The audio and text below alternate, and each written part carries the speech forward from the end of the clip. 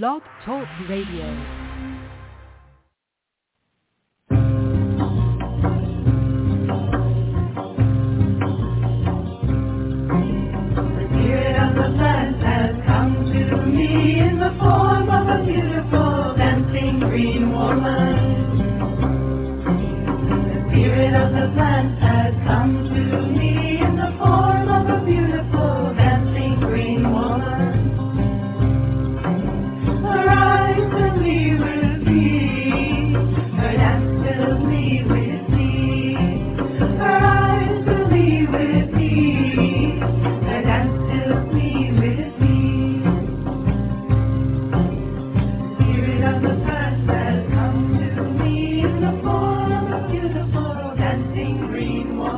Hello and welcome. We're so glad to have you with us here this evening on Ask Herbal Health Expert Susun Weed, a 2-hour radio show each Tuesday night. Herbal medicine is people's medicine, simple, safe, effective. Please bring your curiosity and health questions. Susun will enlighten, surprise, and delight you. I know most of you know Susun Weed already. She's my mom, so I know her. But for those of you who have not yet met Susun, I'd like to share she is the author of the Wise Woman Herbal series, wonderful books on women's health and herbal medicine, including Wise Woman Herbal for the Childbearing Year, Breast Cancer Breast Health ! The Wise Woman Way, Healing Wise, the Wise Woman Herbal, New Menopausal Years, the Wise Woman Way, Down There, Sexual and Reproductive Health, the Wise Woman Way. And Abundantly Well, 7 Medicines, the Wise Woman Way, the newest book in the Wise Woman Herbal series. So exciting. In addition to being the editor at Ash Tree Publishing and writing her books, Susun is the director of the Wise Woman Center in Woodstock, New York. The Wise Woman Center is open to the public on appointment-only basis. She offers weekend workshops, intensives, and apprenticeships throughout the season. Susun is also available to you online via wisewomanmentor.com. There you can go and view her weekly e-zine. You can subscribe to receive a notification via email each week, or you could join her mentorship program. Susun also offers distance learning correspondence courses and online courses at the wisewomanschool.com. Join us there for colorful, instructive, easy video courses, including Easy Herbal Medicine with Susun Weed, Happy Knees, a cancer diagnosis, adaptogens for long life, and Abundantly Well companion course, wisewomanschool.com.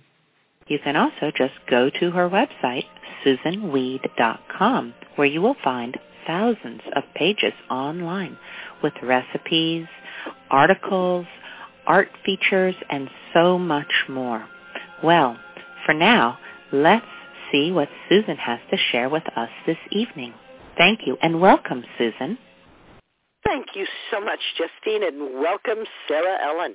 And our thanks to everybody who got whatever was going on last week straightened out, and our apologies to everybody that the show ended after 15 minutes. We were as surprised as you all were. But I think we are on target for a 2-hour show tonight, and so we'll be Sarah Ellen and I usually talk for about 15 minutes.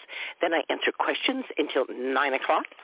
And at 9 o'clock tonight, we are going to be talking with Forrest Rivers.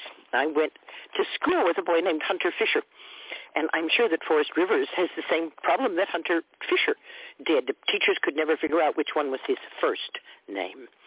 Forrest Rivers is a writer, a teacher, and a speaker who lives both in the beautiful Blue Ridge Mountains of North Carolina and in the Colorado Rockies. He has had a transformative experience that he has written about, Humanity's Spiritual Awakening, and he's going to be talking to us about his life and his book tonight at 9 o'clock. Hey, Sarah Ellen, what have you been doing this week? Oh, wow. We actually have had a fun week. We added a new member to the household. an adopted dog, young dog. So we've been getting him adjusted to life at our place. And he's a hound dog, so we've been getting adjusted to all of his fun sounds. So, yeah.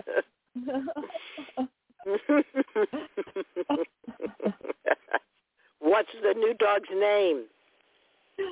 Well, he came with the name Benson, which is okay. Benson. But I think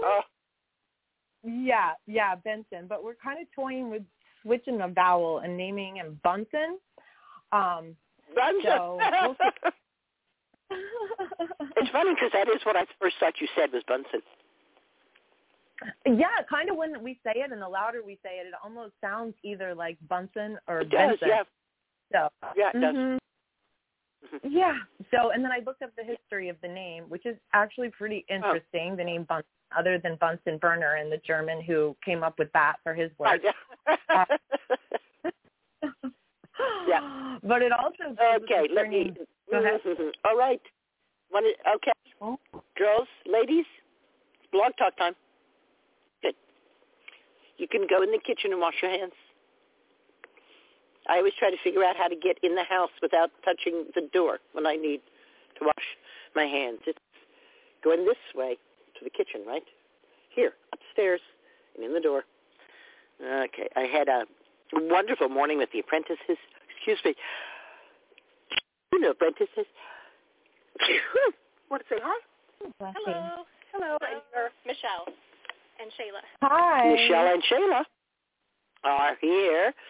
And we had a great morning together, and Justine videotaped it. I think we're going to put that videotape up at the Mentor site, the new, expanded, and beautiful Mentor site, where all kinds of special things will be. And then, as usual, on Tuesday, I have things that I do on Tuesday, including a walk with white hair and a singing lesson and a few, things that I pick up or drop off. And when I got home, it was as though they hadn't heard a word I'd said. Oh. And I was torn between tears and rage at what had gone on in my absence. Oh my goodness! So I what a finally figured out dynamic. what I want was for them just to put everything back the way it was. I had been growing squashes from seed, and those squashes have outgrown their pots, and they needed to be transplanted up. And both of these women said at Talking Stick this morning that they were complete novice gardeners that had absolutely no idea about gardening and what to do, and yet they took all of my squash plants and transplanted them. Oh, no. Right, in the hot sun, and didn't water them. Oh, no. So let me repeat to you what I told them. When you transplant a plant, you can see the roots. What you can't see are the root hairs. And the root hairs are actually where nutrient and water uptake occurs on the plant. And when you transplant a plant, you disturb those root hairs and you disturb their connection to the soil, and you have to water the plant immediately upon transplanting it to get fine soil washed down up against the root hairs so that the plant can continue to live well. Wow. Transplanting in general is one of the most shocking things that you can do to a plant. And I always spend a lot of time preparing the plants for transplanting. So I go to the plants and I talk to the plants and I tell the plants what I'm going to do. I don't just suddenly pick them up and put them in some other place, because I personally consider that really rude. Like if you were suddenly out of your house and put someplace else without anybody even telling you it was going to happen. So I believe that the plants are intelligent and conscious and cognizant. And so I let them know that a big thing is going to happen, that they're going to be transplanted. And I do my best to listen in to them. I imagine in my mind how I'm going to transplant them, if I'm going to put them in a bigger pot, or if I'm going to put them somewhere else. And I do my best to listen to the plant. in case I'm doing something the plant doesn't want. Right? Just because I think, I want to transplant this plant, doesn't mean the plant wants that. Right. I think I'm being sensitive to the plant. I see the plant. Here's a squash I'm growing. It's in like a 4-inch square thing, and I'm seeing little roots coming through the bottom. So that says to me, this plant has filled up the space in this pot with its roots, and it would like more space. And that's probably true, but I still think I should check in with the plant because, again, to me it's about relationship, right? Right. Right. It's not about my power over, I'm going to do this to you. I'm going to, just use you without forming a relationship with you. We had a wonderful example of this. The goat whose kids lived, and of course those kids have been running with her, has been royal pain on the milk stand. She kicks. She acts like a acrobat. We nominated her for circus goat.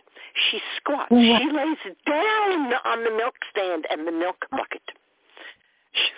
Just right. So I was alone with the goats this weekend, and I said to her, I really need you to be a milk goat, Arishkagal. I need for you to submit to me and be a milk goat and stand here while I milk you. What do you need? And the image that she put in my mind led me to understand that she was unhappy that the kids were being locked in her stall with her at night, and it was time to get them out of there. And I did, and the next morning she stood there like a charm for me to milk. Oh, lovely. Oh, Arishkagal. This is about relationships, right? Yeah. And in relationships, we put out what we want. Hi, I want you to stand here like a milk goat. What do you want?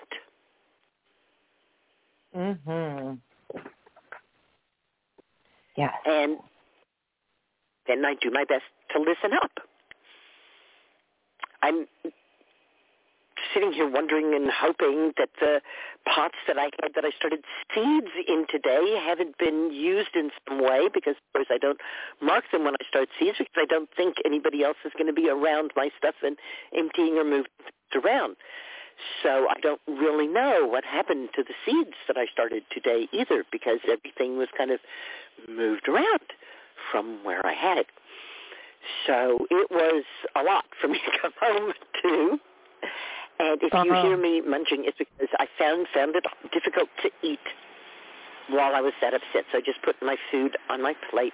And I figured while people were telling me what's up with them, I will eat my dinner, which is a beautiful dinner of organic broccoli from our CSA, asparagus for $2 a pound from the local supermarket, and some salmon salad on a piece of whole wheat bread, toasted whole wheat bread, with a wonderful salad that the apprentices made.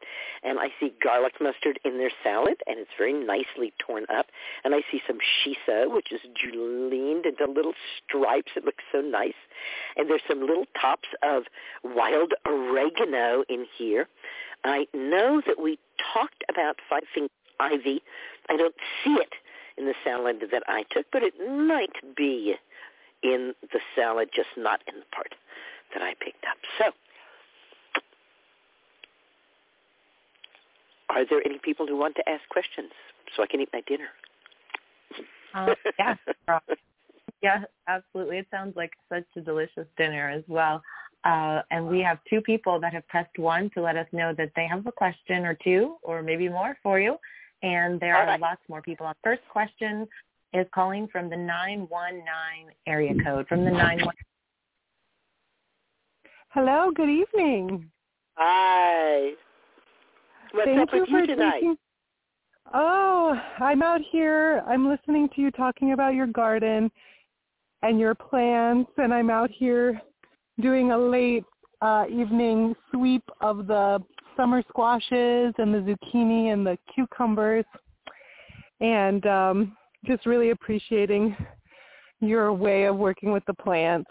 And wonderful herbits, we think. that cucurbit was the first domesticated plant. Not for food, but the gourd. Ah, because yeah. After all, what's really important is something to carry things in. Yes, I think about that all the time. I think about what were the first, like, how did we carry things and bring them to different places, and especially, yeah, that's so cool. Beautiful. And that, I guess, would have been on the African continent. Exactly. Oh, lovely. Yay. Well, I'll think of that when I'm out here admiring all of these beauties. I wanted to share with you, last week you had mentioned just wanting to hear people's successes, and I wanted to share with you one that has to do with you and everything that I, all of the wisdom that I've received from you, listening to you every week for, I think it's been like 5 years that I've been listening to you weekly. And so Justine was over this morning. She said something about that I've been doing blog talk for 4 or 5 years. I said, no, we started it when Monica Jean was born, and she's now 13. Yeah, no, I know you've been doing it a lot longer. That's so amazing, though. I love that. I mean, that would have been pre-podcast days. Right. That's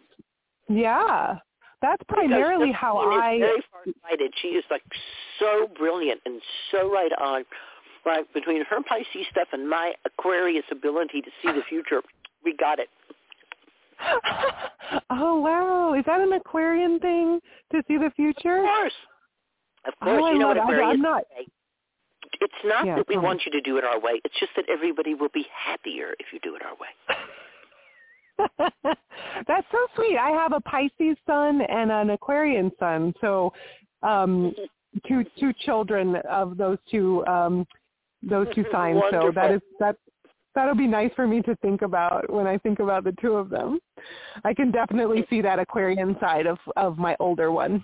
And tell me about your success besides the success of these two wonderful children.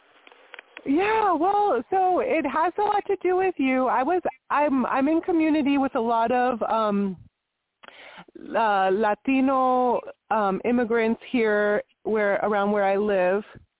And there's an organization that supports migrant farm workers in various ways, and they have a women's group.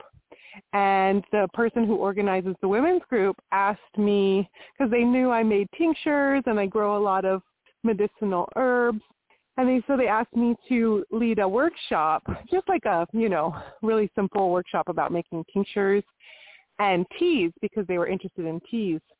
So I went and led this workshop with all Spanish-speaking women from all Central America, and just shared so much of everything that I've learned from you over the last 5 years, and it was just the most satisfying and beautiful kind of sharing, because they shared a lot of what they knew from where they come from.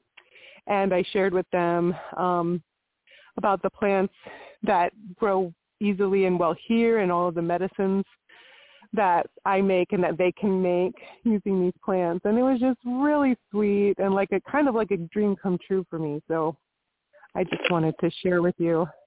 Congratulations. Thank you so much for sharing that. That's wonderful. Now, if you have an opportunity to be with them again, ask them about herbal baths, because they do a lot of herbal baths in Central America. Yes. They'll have a lot to tell you. Will. And also ask them about numbers. Okay. Because numbers and herbal baths. Yeah. The teachers that I know from Central America, the numbers are living presences for them. Okay. If they're going to do a bath, they will choose a certain number of herbs to use in that bath based on their relationship with that number. And there will be a certain number of leaves, which is a different number for each plant, again, based on the relationship that they have with the plant and with the numbers. It's kind of like you're trying to get together a couple of friends to do something. Oh, that's so sweet. Yeah, I will really fascinating and very, very different from a lot of what's done in northern herbal medicine. But you're so right. And isn't it wonderful that herbal medicine is people's medicine? And it is so simple. And yes. I thank you for honoring me in that. And let's also honor the plants who have been your teachers. Yes, yes, totally, absolutely. I'm sure that they have. And I also know that you have guides. And that the more you make yourself available to hear the plants, the more you're available to hear from your guides and that they are helping you too. Oh, thank you. Yes, you are welcome. Continue on. Thank you. Yeah. Would you mind if I ask one more question? Not at all. Okay. So this is about motherwort. Motherwort is definitely one of my main allies and one of my mother's main allies. I introduced her to motherwort tincture probably about a couple years ago, and so now she never leaves her side, so that makes me so happy. And so mine has flourished in my garden. I had never, I live in North Carolina, and I've never seen it down here, like growing wild, but it's very happy in my garden where I planted it. And it's basically, I love it also just because of the bees, like the native bees and the honeybees just really love it. And it's kind of, the flowers are basically done. And so I was curious do you cut it back when it's done flower? Like I've made a lot of tincture out of the flowering tops, like a few quarts. And I was just curious about, in a lot of ways, a lot of the mints, like I'm always confused if they benefit from being cut back. Well, many of the mints are true perennials. Mm-hmm. Right. I have a Mentha arvensa, a field mint, which is a true perennial. It goes like year after year. It's probably been growing here for hundreds of years. Wow. I have a patch of lemon balm. It comes back. I don't care how weedy that patch gets, that lemon balm is shouldering its way through, and it's sending its seeds out into the forest, and little forest clearings now have lemon balm in them. Yes, yes. But the catnip, if you don't cut it back, will only grow for 2 or 3 years, and then it gives up the ghost. Ah, okay. But if you cut it back, you can get another year or 2 out of it. Now, it spreads so many seeds, if you let it spread seeds, that it's no big deal. That's basically what it wants to do, right? It wants to grow for 2 or 3 years, flower like crazy, spread a bunch of seeds, and then just go on vacation. Okay. If you want it to work for another year or 2, cut it back. Same thing with the motherwort. Okay, or if you haven't let it spread enough seeds, cut it back enough so that it will reflower and seed. Okay. No, it's definitely spreading a lot of seeds. I'm like, right. There's no worry about it. And, it's kind of a bother to let the dead stalks of motherwort stay around because they are ouchy. Yes, yes. They're shockingly sharp. Yeah. They're shockingly sharp. Exactly the words, yes. You turn around and get tripped by them, and it's like, what? So I cut them back because of that. Okay. Yeah, okay. That makes sense. So I can just kind of, like you say, feel into what will be most desired by the plants, and but all of that really makes sense, and she's definitely spreading her seeds, so there will definitely be more motherwort. No worries about motherwort in the future. Good. Yeah. Oh, wonderful. Well, thank you so much. I'm going to finish up on my cucumbers, and I hope you have a beautiful night, and thank you for everything that you do for all of us. Great blessings. Good night. Good night. Okay, we have 3 callers that have pressed 1 to let us know that they have a question. And the next caller is calling from the 812 area code. From the 812, you're live with Susan. Hey, Susan. Hi. Hi there. I just have 2 questions. Pretty simple. Okay. At least I think so. Well, the first one is about tincturing. I'm aware that the general rule is that the herbs that are being tinctured need to be fresh, but there are exceptions to that rule, which I learned about when I learned about It's not really so much a rule. Okay. Let me see if I can lay this out a little bit with more complexity. Okay. When we're making a tincture, we're engaging a process called osmosis. And osmosis is the design of the liquids on either side of a semi-permeable membrane to be fully saturated. Okay. The semi-permeable membrane is the cell wall of the plant. So on one side of that cell wall are the plant constituents, what's inside the cell of the plant. And on the other side of that is something else, water or honey or vinegar or oil or alcohol. Okay. The plant is mostly water. So when you take a fresh plant and put it in water, nothing much happens, right? Mm-hmm. There's not an osmotic pull there. If you heat the water, you can mechanically break down the cell wall and get some of the stuff out of the plant. But that's why we use dried plants and hot water, because the drying breaks the cell wall and then the hot water extracts it. But when we're using alcohol, we don't have to use heat, because alcohol itself starts to set up this osmotic process. The rule, if there's a rule, is that you use dried powdered plants and 198 proof alcohol, and you pour the alcohol through the dried powdered plant in a funnel. This process preferentially removes and concentrates into your tincture the most poisonous parts of the plant. Because the plant is dry, so the cell wall is already broken, so we don't have to worry about osmosis. We're just going to leach the stuff out. And the alkaloids and glycosides, the volatile oils, the resins, the parts of the plant that are potent and strong and medicinal are going to be leached out by pouring high-proof alcohol over the dried powdered plant material. But I find those words to be very male-centric. And so I'm interested in the subtlety of plants. I'm not trying to make a drug or a faux drug or a drug with a green coat on. I'm trying to make an herbal remedy. I'm an herbalist. I like working with plants.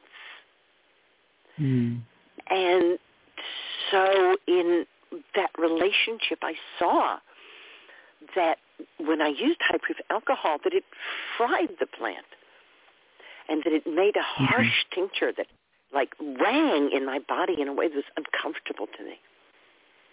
And when I used 100 proof vodka, which is 50% water and 50% alcohol, the plants seem to really stay alive in the tincture. They seem to have their songs with them, and the tincture sang in my body. And of course, as you know, my fellow herbalists at first made fun of me. They say, well, your echinacea tincture couldn't work because you're not using, enough alcohol to get the alkaloids out of it. until science found that half of the alkaloids are water-soluble and half are alcohol-soluble. They were only getting the alcohol ones, but I was getting both alcohol and the water-soluble ones because I was using 100 proof vodka.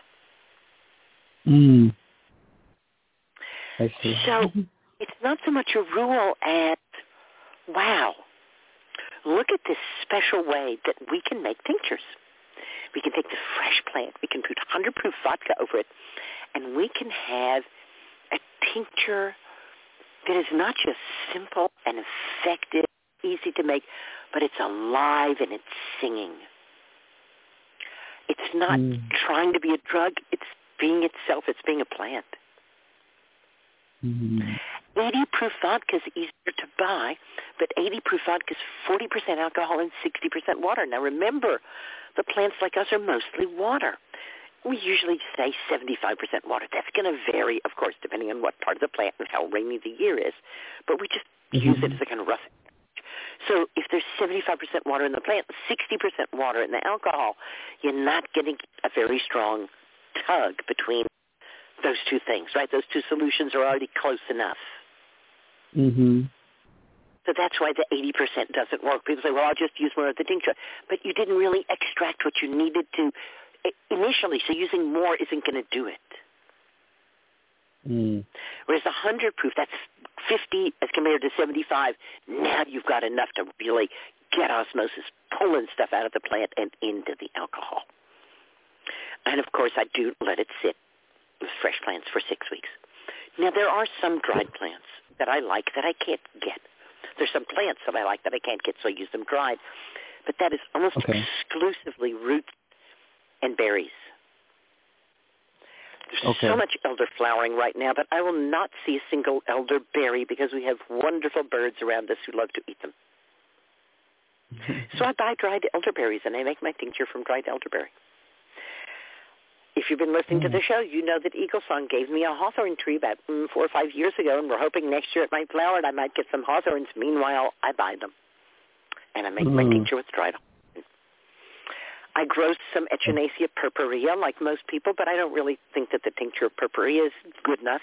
I like the tincture of augustifolia. It's hard to grow, so I buy it dried, and I make tincture from that. But for me, when I'm making a tincture from a dried plant, that tincture's really not ready to use until a year has passed. I see.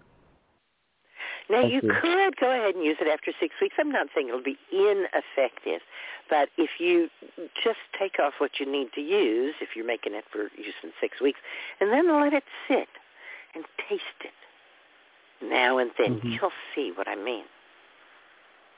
I see. And to remember that you have to shake your tinctures with dried plant material because you're going to fill your jar about a third full of dried plant material and then all the way to the top with your menstruum, with your alcohol. And the plant material, because it's dried, is going to absorb some water because it wants to get back to 75% water, and it's going to swell up when it does that. And so the outer part of the plant material will get wet and the inner part will stay dry. So you have to shake it so that it can all actually get wetted. You don't have to do that with fresh plant material. You can just let it sit for the 6 weeks. You just let it sit for 6 weeks and bing, bang, you're done. You can let it sit longer. There's not a problem. People said to me, oh, does all this stuff go back in the plant? No. Osmosis does not work that way. Once the two solutions are equal, that's where they stay, is equal. So your tinctures are good. Well, actually, I had a friend who got a house in Philadelphia, went up into the attic, and found that a pharmacist had lived there 200 years ago, and there were still bottles of tinctures up there. Oh, wow. They were in glass apothecary jars with a glass-on-glass closure. You've seen those, right? Glass-on-glass like closure. A glass bottle with a glass stopper. Oh, on the top of it? Right. If they'd been in, like, bottles with rubber droppers, they would have evaporated because the alcohol evaporates through the rubber pretty quickly, actually. I see. But here she had, these 200-year-old tinctures, and they were pretty good. Oh, they're still working. Yeah, because they'd been stored, in a dark place. And fortunately, it was in a cool corner of the attic. It wasn't, attics can get real hot, and that would have degraded them. Yes. Yeah, and actually somebody took them into the lab and tested them and could actually say which components were still there. Of course, all the minerals were there, although there's not much minerals in a tincture. And, some of the hormonal parts weren't there anymore. But it was very interesting, the astringent parts, the kind of heavier stuff hangs around. Oh. Okay. Does that open it up for you? Absolutely. Just to make sure I understand. So, like you said, it's not a rule to use fresh plants. It's just that you found that the fresh plant seems to remain itself when you tincture it, specifically using 100 proof vodka. So you can, instead of, as opposed to, I guess, what's the word, just overdoing it with too high proof because there's not enough water content. And the too high proof makes the strongest osmosis. Oh, okay. The 198 proof is used to draw out the strongest, most potent medicines because there's no water in it. So it's only osmosis that has to work really hard and pull everything out to get an equal solution on both sides. I see. Okay, so if it's 75 on one side and 50 on the other side, then we only have to take 12.5% from one side to the other to get them equal. Yes. Right?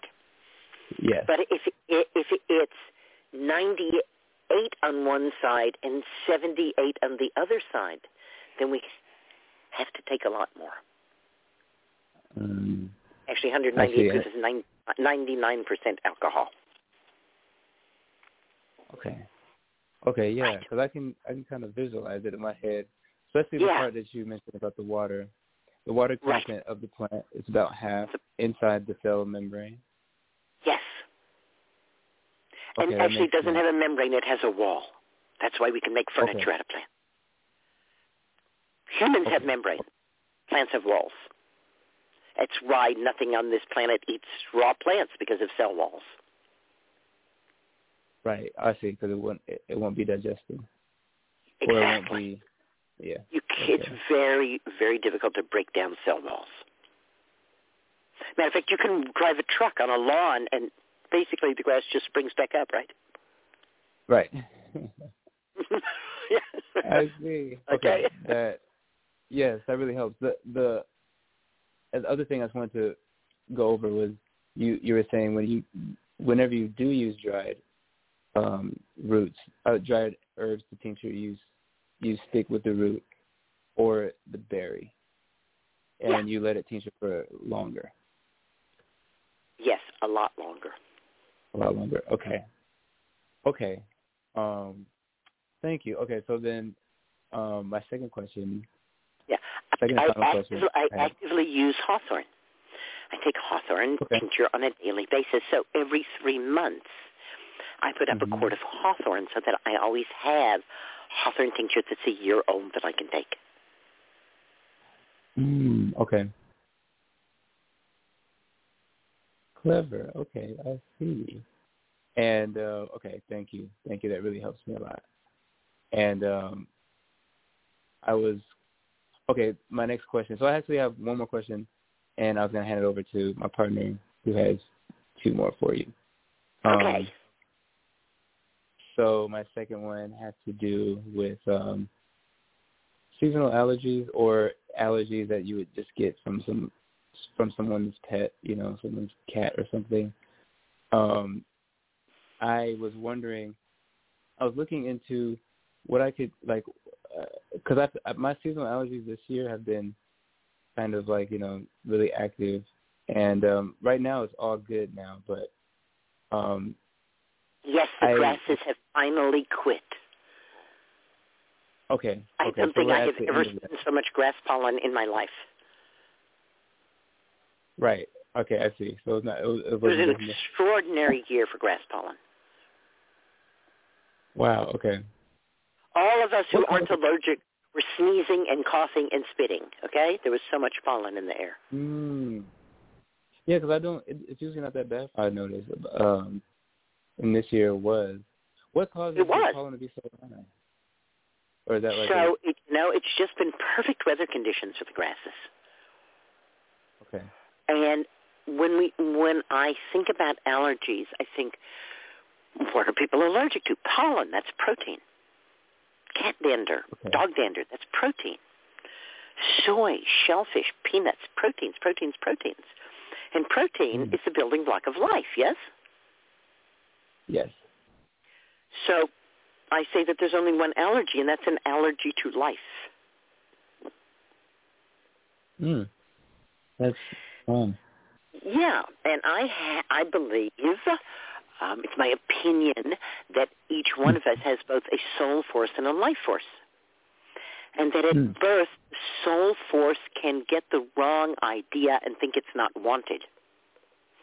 And say to the life force, let's leave. Now, the life force has only this body. The life force starts with conception and ends with death. Bingo. That's it. The soul force, of course, is not limited in any way at all. So the soul force is, just give it another body. But the life force is, this is the only body I have.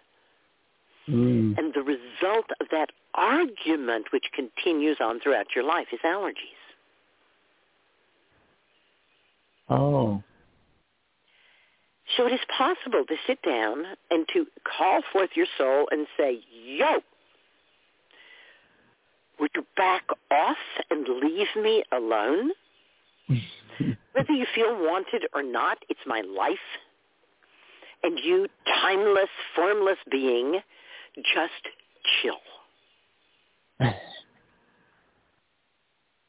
Thank you for that, actually. I would have never come upon that on my own, probably. I get the feeling that it's resonating somewhere within you.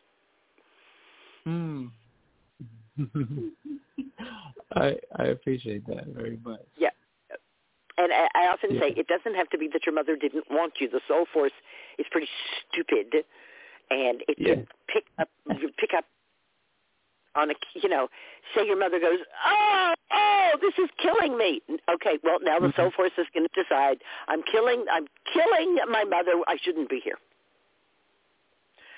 That's not what it really means. It's like the people who say, I've been dying to meet you. They don't really mean they've been dying to meet me, do they? I much prefer people say, I've been living to meet you. That seems a little jollier. But I know it's a figure of speech. Yes. I try to be just a little smarter than my soul. I personally love that. I love words, and I love those figures of speech. They're so fun when you pretend to make them literal. All right. Time for your partner? Yes. Okay, good. And drink your nettle infusion. Yes, nettle infusion, that's right. Okay, that's nettle infusion. So, okay. Just keep with the infusion. Okay. I was going to ask about tinctures that you would recommend for this sort of thing, besides osha root. Whatever is bothering you, make a tincture of it and take a drop in a glass of water. Okay, one more time. What's bothering you? Cat dander? Make a tincture of it. What's bothering you? Grass pollen? Make a tincture of it. Then use one drop of your tincture in a glass of water as a remedy against your allergies. Thank you so much. You're welcome. Okay, here she is. Okay. Hi, Susan. Hi. Okay, so the first question I have is about elecampane and how to use it if I'm to get to have symptoms showing that are lung related. I read that elecampane maybe needs to be used more frequently than I might have imagined. So maybe if you could just say, how to use elecampane. Are you growing elecampane? I am not. So I'm thinking if I bought the tincture from Catskill, how frequently would I really need to be taking it in order for it to help me? To help you what? Overcome lung respiratory symptoms. Okay. I will keep pursuing. If you don't want to tell me what the symptoms are, that's okay. So coughing, difficulty breathing. All right. So all of the time you have a chronic cough? No. Just not all of the time. It's like if there are new symptoms or like coughing, more difficulty breathing, but nothing severe. So potentially this could be an allergy as well, but just how do you... It sounds more like an allergy. It comes and goes? Yes. It's not like you wake up every morning and cough for 15 minutes. No. It's not like you cough until you pass out. It's more of like a preemptive question, like if it were to be the case that Elecampane is not used preemptively. Okay. You want something to help tonify your lungs, it would be mullein infusion. Mullein milk specifically, right? You make the mullein infusion, an ounce of dried mullein to a quart of water, let it steep overnight, strain it through some cloth. It will stain the cloth. It will never be a nice cloth again. And then mix that infusion half and half with milk, cold or hot. And if you like spices like cinnamon and cloves, you can make mullein milk chai, right? Yes. Okay. All right. Thank you. That you'll make a quart of mullein and add a quart of milk. So that's 2 quarts, and if you drink a cup a day, that's enough for a week. Okay. And that's like to use, maybe not as a preventative, but to make your lungs in better shape? That I believe that mullein carries the original message to the lungs. You know that game telephone that we play? Yes. Where, yeah, right, I say your mother's new bandana, and by the time it gets to the end of the row, it's yo mama lose bananas. So I think the same thing happens when cells replicate. And that mullein goes back and says, listen, everybody, it's your mother's blue bandana. It has nothing to do with bananas. Okay. I think I know what you're saying. Thank you. Okay, the last and final one we have for you, and this question's a little bit different, but I just want your input. I'm having trouble singing, like just getting my voice out, projecting my voice. For a lot of time I've had more of a quiet voice. And I wonder if you have, what you would say about getting my voice out in a singing capacity. Singing is emotional speaking. Okay. I'm speaking.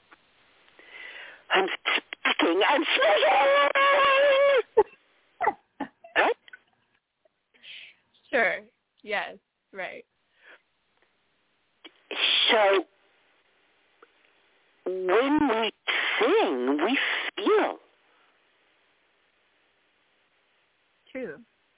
And it can be more or less difficult to experience or express feelings when we are in the presence of others. I see.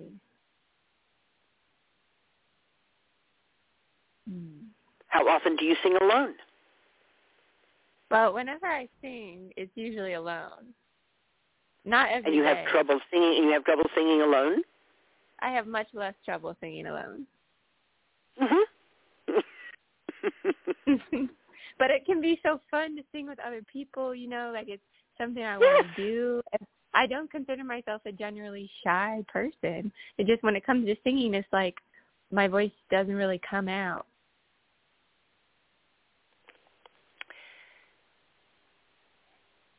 Your emotions don't really come out. I see. Okay. I see what you're saying.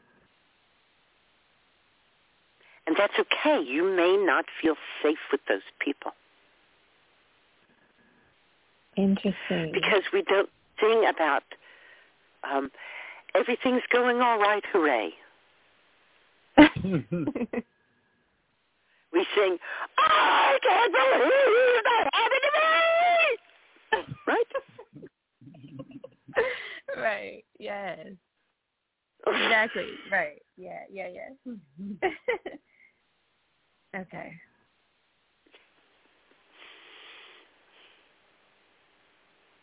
Okay. You find exactly how you are. You perceive that you would like to be different. That's fine to perceive that, but you may not be different. It may be that that's how you are, and that's okay. Okay. Cool. Right? So you don't maybe really have, there's no perfect way to be. Okay. Yeah, and the more you see yourself, I think the clearer it will be what situations with others you're willing to sing in.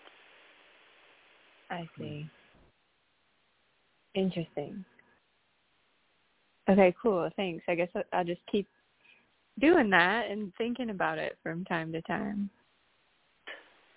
Okay. Although thinking about it won't do much of anything. Feel into it, right? Well, thinking about what kinds of situations maybe would thinking feel okay. Thinking about feelings is way off the track, right? As a matter of fact, that was one of the main things that my mentor, Elizabeth Kubler-Ross, really practically bashed us on the head about, right? If someone would say, I feel that, and she would say, I feel that is code for thinking. It's not a feeling, because you could say, I feel that you're an idiot, and you see that's not a feeling. I see.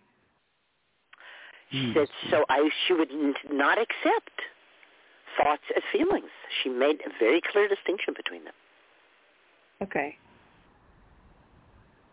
And singing is really about feelings, not about thinking about feelings, but really about expressing them. Right. Okay. Well, that might be the heart of the challenge right there. Right there. Yeah.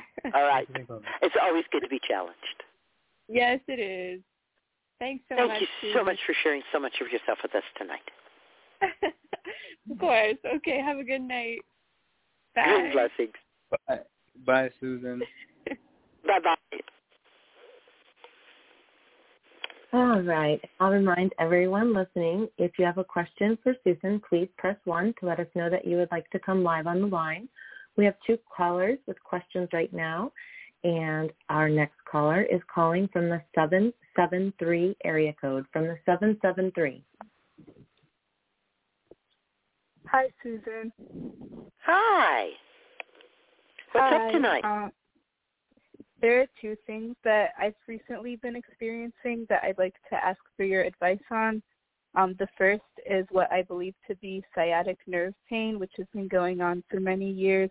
And the second is a case of mono that I started experiencing severe symptoms with last. So for some background. A case of mono, did you say?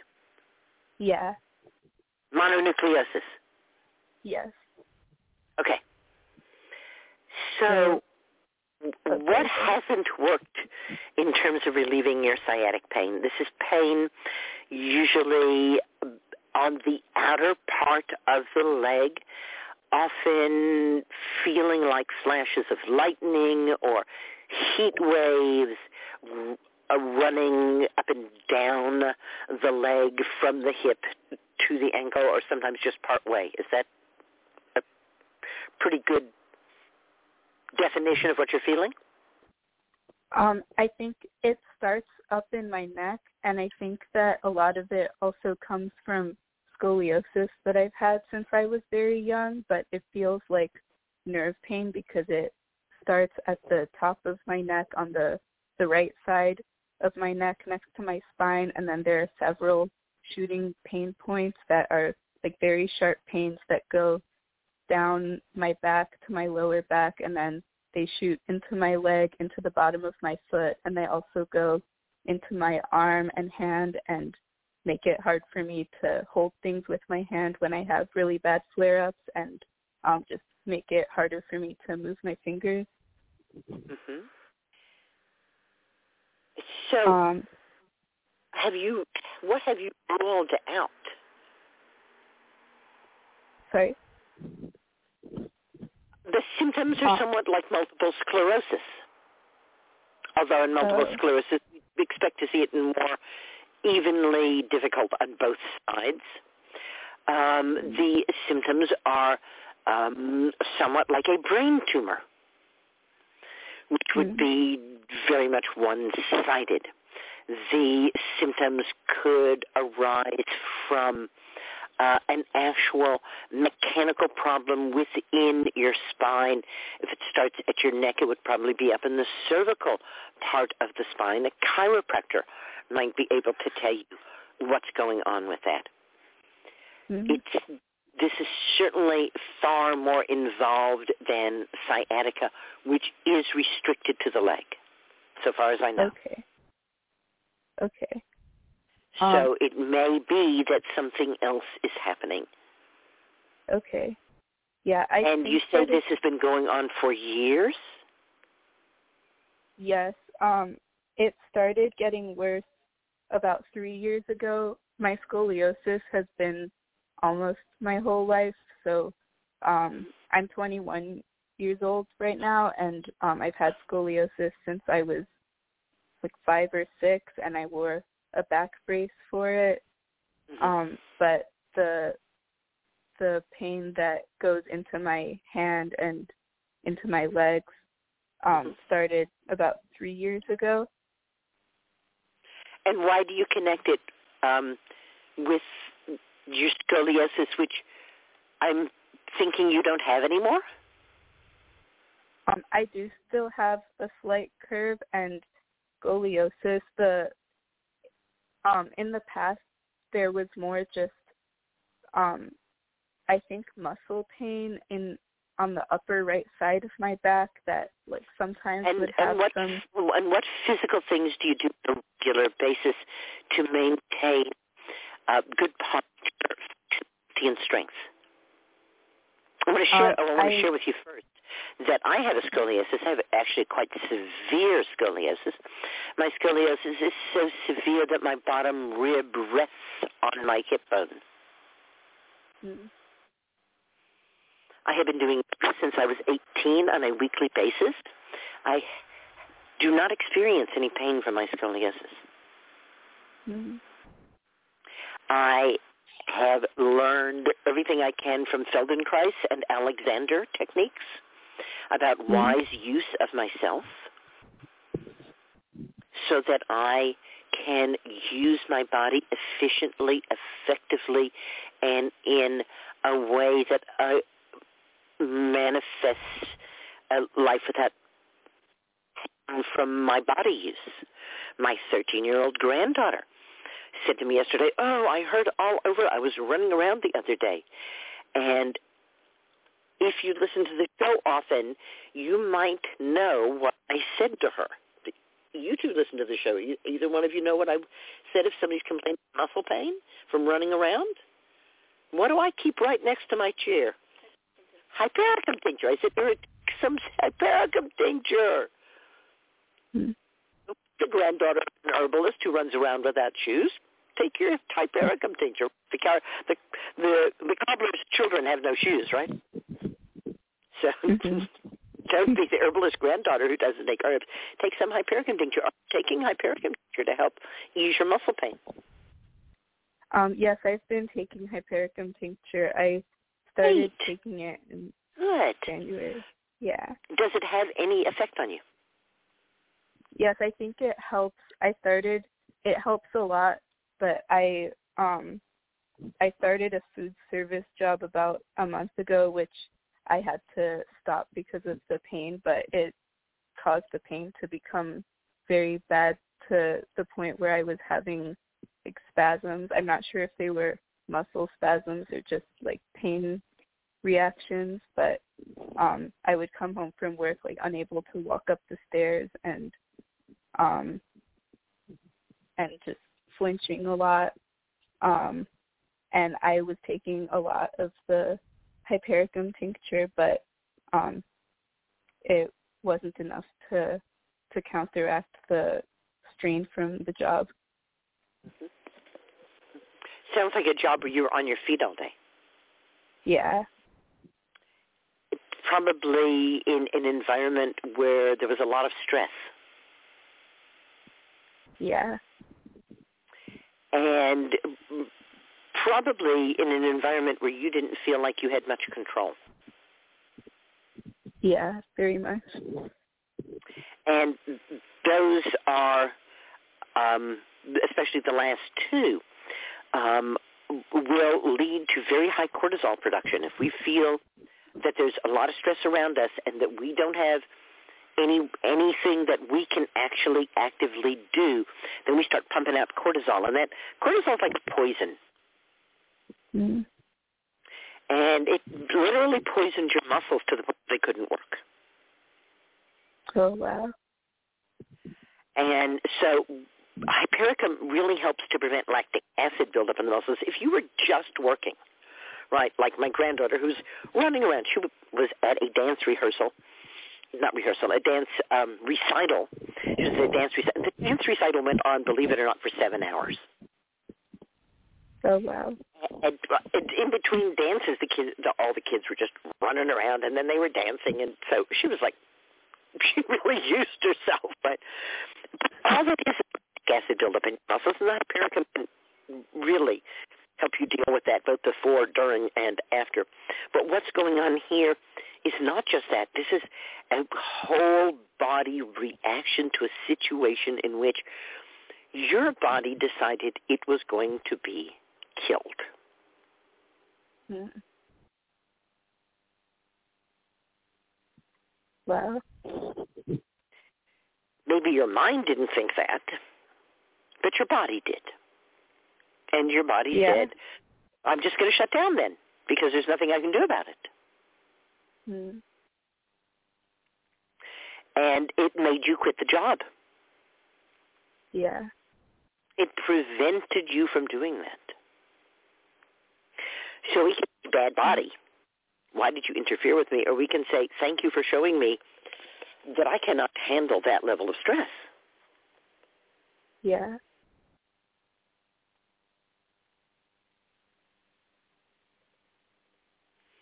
And I understand how hard it is. I remember the jobs I had at your age, and they were all very high-stress jobs. Mm-hmm. I remember the day I dropped an entire bus tub full of dishes, broke them all, and was fired. Not only did I feel awful that I broke all the dishes, but I got fired on top of it. It just seemed so wrong. Mm-hmm. It wasn't like I meant to break them. Yeah. But food service jobs are not jobs in which you're ever going to get a break. Mm-hmm. Yeah. So I just do some brainstorming and see if you can find other career paths. Artist model, copywriter, gymnast, a reader of children's stories. What do you like to do? Yeah, I would love to be able to do art full time. Yeah. I always talk about my friend Melissa Harris, who paints these uncomfortable paintings. The kind of painting I would not want in my living room. But that's what she paints. They're not bad. They're great paintings. Just the same way I wouldn't want a painting of, a Salome with that severed head in my living room. Right? I don't want to be seeing that stuff. Thank you. And a lot of people don't want Melissa's real art in their dining rooms. It's really raw. And so what she does is 2 months out of the year, she paints really pretty things. Almost everybody has a Melissa Harris something. You know, they're like trees with hearts instead of apples and women reaching up to them, and they're verdant dancing scenes, and they're all done in this wonderful stylized style that, they wind up on tote bags and mugs and notebooks and all over the place. And that's how she makes a living. She says, for 2 months out of the year, I do what everybody wants, and I make a living, and for the rest of the year, I paint what I want to paint. It's not a bad trade-off. Yeah. We can all have the life that we dream of. It's within your reach. Thank you. What you could do, what I do, is I don't think about the fact that I have scoliosis. Because I find when I think about things like that, it makes it worse. And other more recent injuries, I don't think about them. Because when I do, I get kind of obsessed. I think it's kind of a human way to be. If there's something wrong, I get a little obsessed about it. And so I just don't. Unless it's something that I need to do something about, and then I do something about it. But if it's something like you have scoliosis, and you're probably always going to have scoliosis, then yeah, okay. And don't let it be the excuse.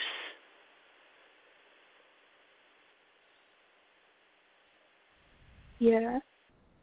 Yeah. Let it be the fulcrum. Say, okay, I really have to take care of myself.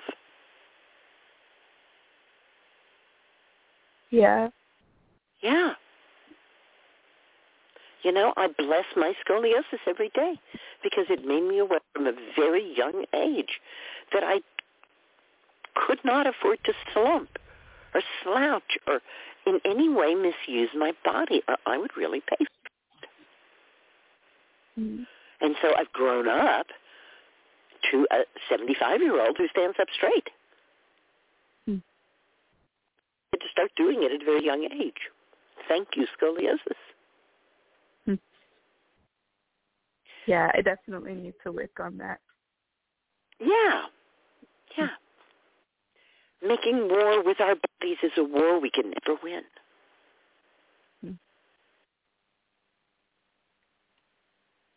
So you've been recently diagnosed with a bad case of mono. Yeah, and it... Which is good because it means you don't have to do anything at all. Yeah, I think... mono makes you really tired, right? So there you go. Yeah, and it coincided with me stopping working at the job. Like the nerve pain got really bad, and then I had a fever after the last night of my last shift of work, and then I wasn't able to keep down food or liquids for a week, and I ended up in the ER because I got so dehydrated. And like I got an IV, so that made me more able to keep down fluids. And I'd like to stop you right here. I'd like to stop you just for a moment and just say in general that when we're caring for ourselves, it's very important to have reasonable time limits. And if you literally cannot get any fluid into your body at all, then you need to be at the emergency room within 24 hours of your last fluid intake.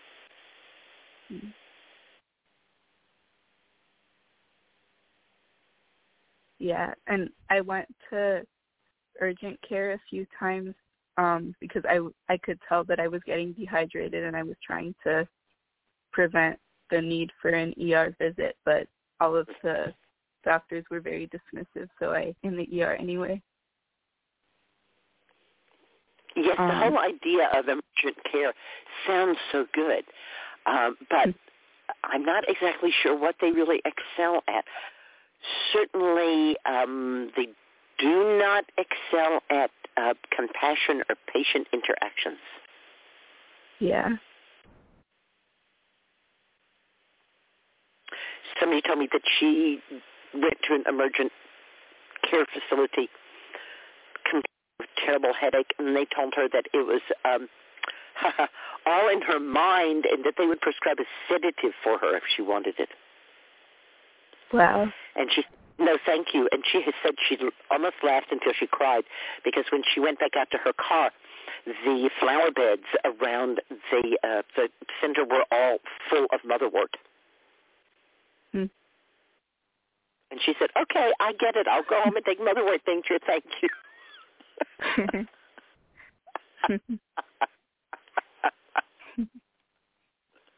Are you drinking your nourishing herbal infusions? Yes, I'm drinking Good nettle for you. infusion. Yeah. And I've been having some ginger tea, but I had one specific question from the ER because they did a blood test and they said that my liver was overactive, and they told me to stop taking the hypericum tincture. They also prescribed me Zofran for nausea, and so I just wanted to ask if I should keep taking the hypericum tincture anyway. And also, I think that I was pretty clear that what's been going on with you is not going to be resolved by hypericum. Mm-hmm. That it's for simple muscle stress from overactivity. And what appears to be going on with you is a very poisonous charge of cortisol, which is having a lot of effects on your body. So there's no particular need to take the hypericum. And again, your liver is probably overactive because there's so much cortisol circulating in your blood. And unfortunately, the medical literature only makes references to herbs when they're dried and powdered and in capsules. And dried powdered hypericum is awful for the liver. Mm. And so all they know about hypericum is dried powdered hypericum. They have really no idea what the tincture does. Mm. Ginger tea is a nice choice. But when you say you're drinking nettle infusion, does that mean you're not drinking linden infusion? No, I haven't had any linden infusion. Does that mean you're not drinking red clover infusion? No. No, it doesn't. It means you are drinking red clover? Oh, no, I haven't been drinking it. Have you been drinking oat straw? I've had a little bit of oat straw. How do you get a little bit? I have a friend who's an herbalist, gave me a little bit, but I don't have my own. I'm not sure what you mean. She gave you a little bit of oat straw infusion, but you can't afford to buy oat straw? Oh, no, I just haven't bought it yet. Straw helps to clear cortisol and to calm down your tendency to overproduce cortisol. Okay. Linden is, in my mind, one of the world's best anti-inflammatories and will probably do far more to relieve the pain and distress that you're feeling than any other herb at this point. Okay. So when I ask if you're drinking nourishing herbal infusions, it's plural, which means are you drinking linden one day, nettle another day, oat straw another day, comfrey leaf another day, and red clover another day? And are you using a scale to weigh out 1 ounce to go in your quart of boiling water? Yes, you're using a scale?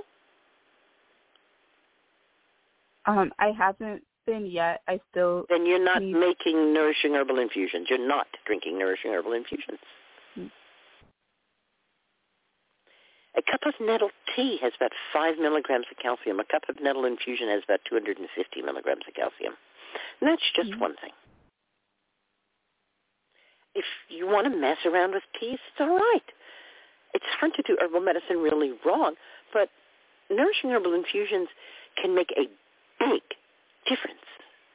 And you have to weigh out the herb. There's just no way around it. I've been making nourishing herbal infusions for years, and I weigh out the herb every time.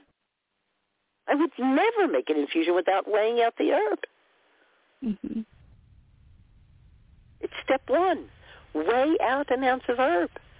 Step 2, boil a quart of water. Step 3, combine them in a jar. Put a lid on it and let it sit for 4 hours or overnight. And if you don't have a jar, throw the herb in the pot. Let it come to a boil, turn the fire off, clamp a lid on it, and let it sit there for 4 hours or overnight. But step 1 is what? What's the first step? Weigh out. Weigh 1 ounce of herb out.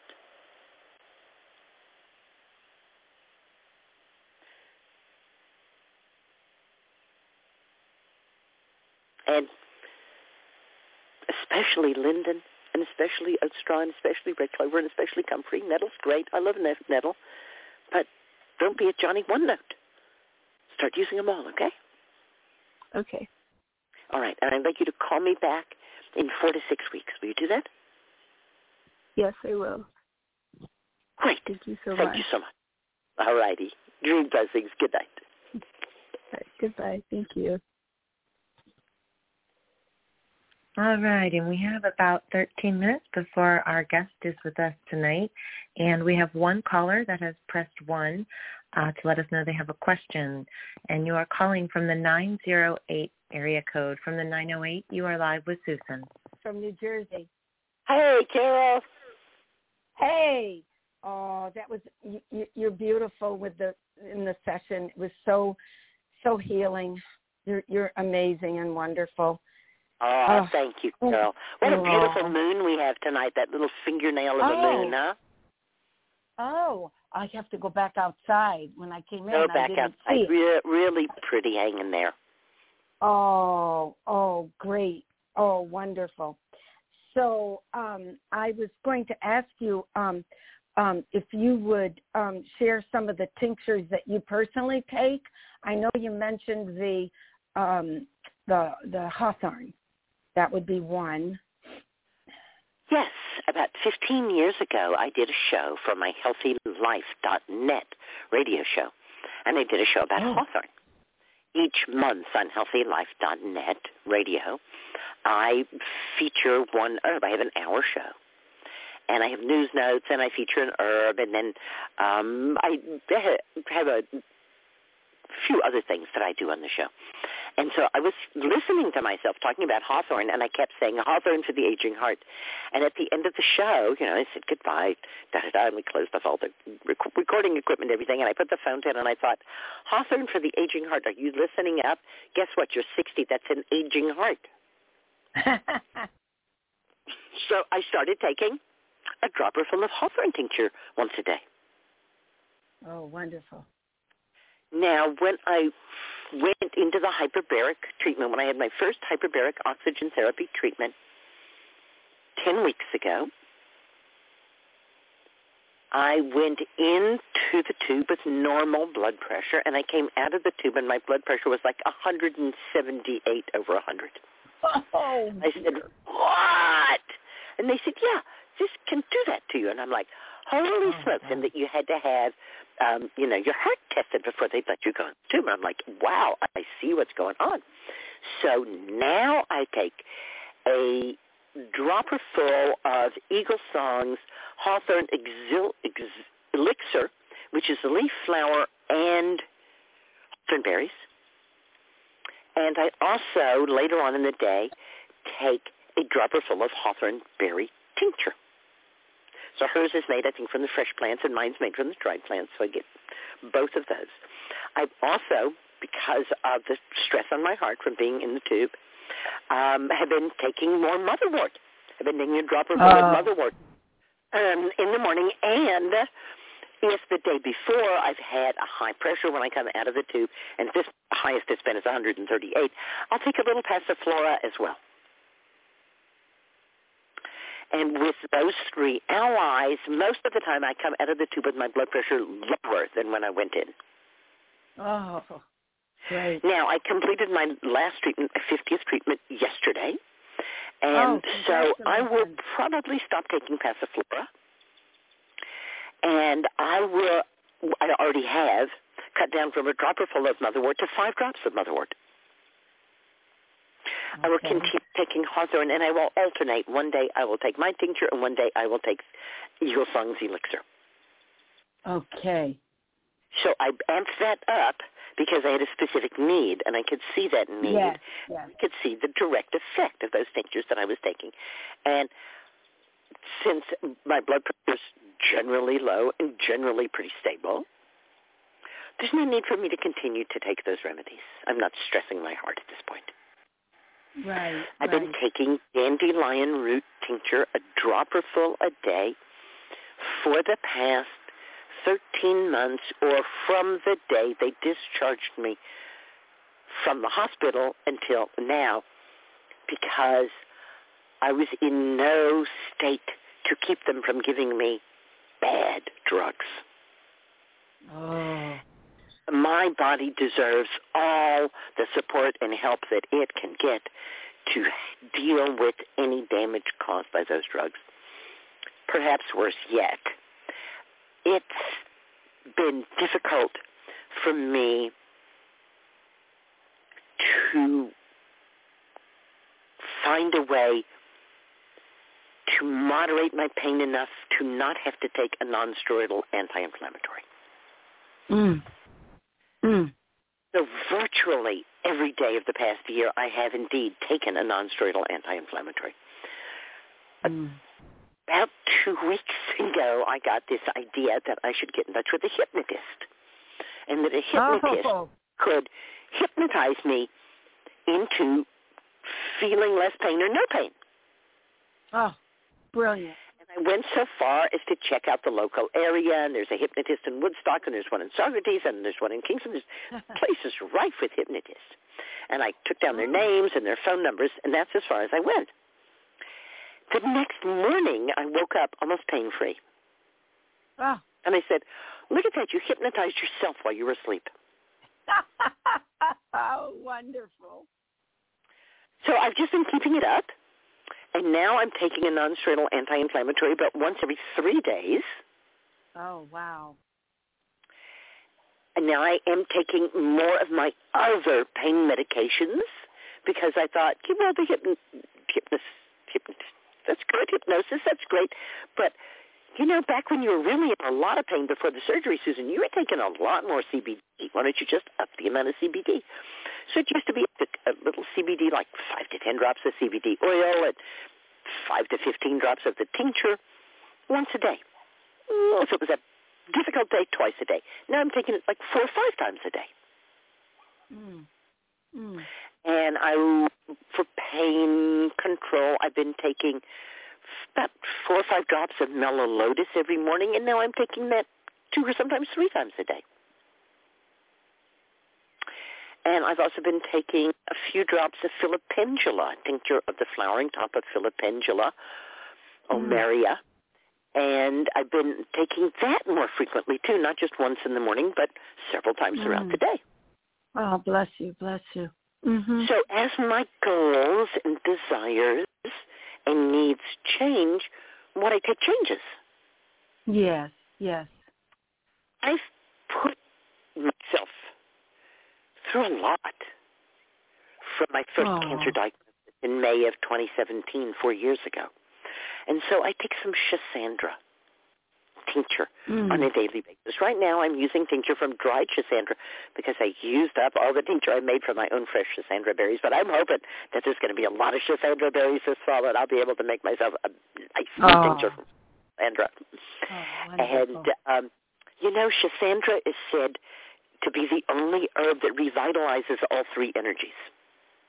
Oh, all 3 energies. The body energy, the soul energy, and the spirit energy. Wonderful. And because I grow it and because I love it, it's a wonderful adaptogenic ally for me.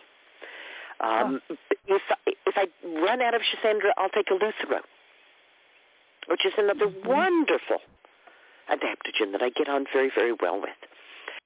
During the roughest part of my journey, I was taking a tiny amount, 2 or 3 drops of ginseng on a daily basis, but I haven't felt that I needed that.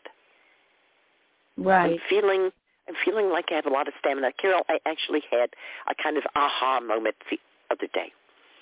And I realized that I'm having so much trouble with the insurance being willing to pay for my treatment because I'm already healthier than the insurance accepts as healthy, right? Right.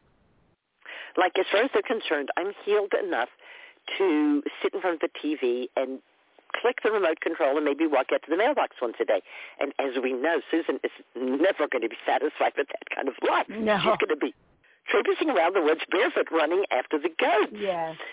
So I demand a really huge amount from my body, and I'm not going to say, wow, I'm healed when I'm not fully functional yet, but I understand that my fully functional is so far beyond their conception of healthy that they can't even imagine what I'm talking about.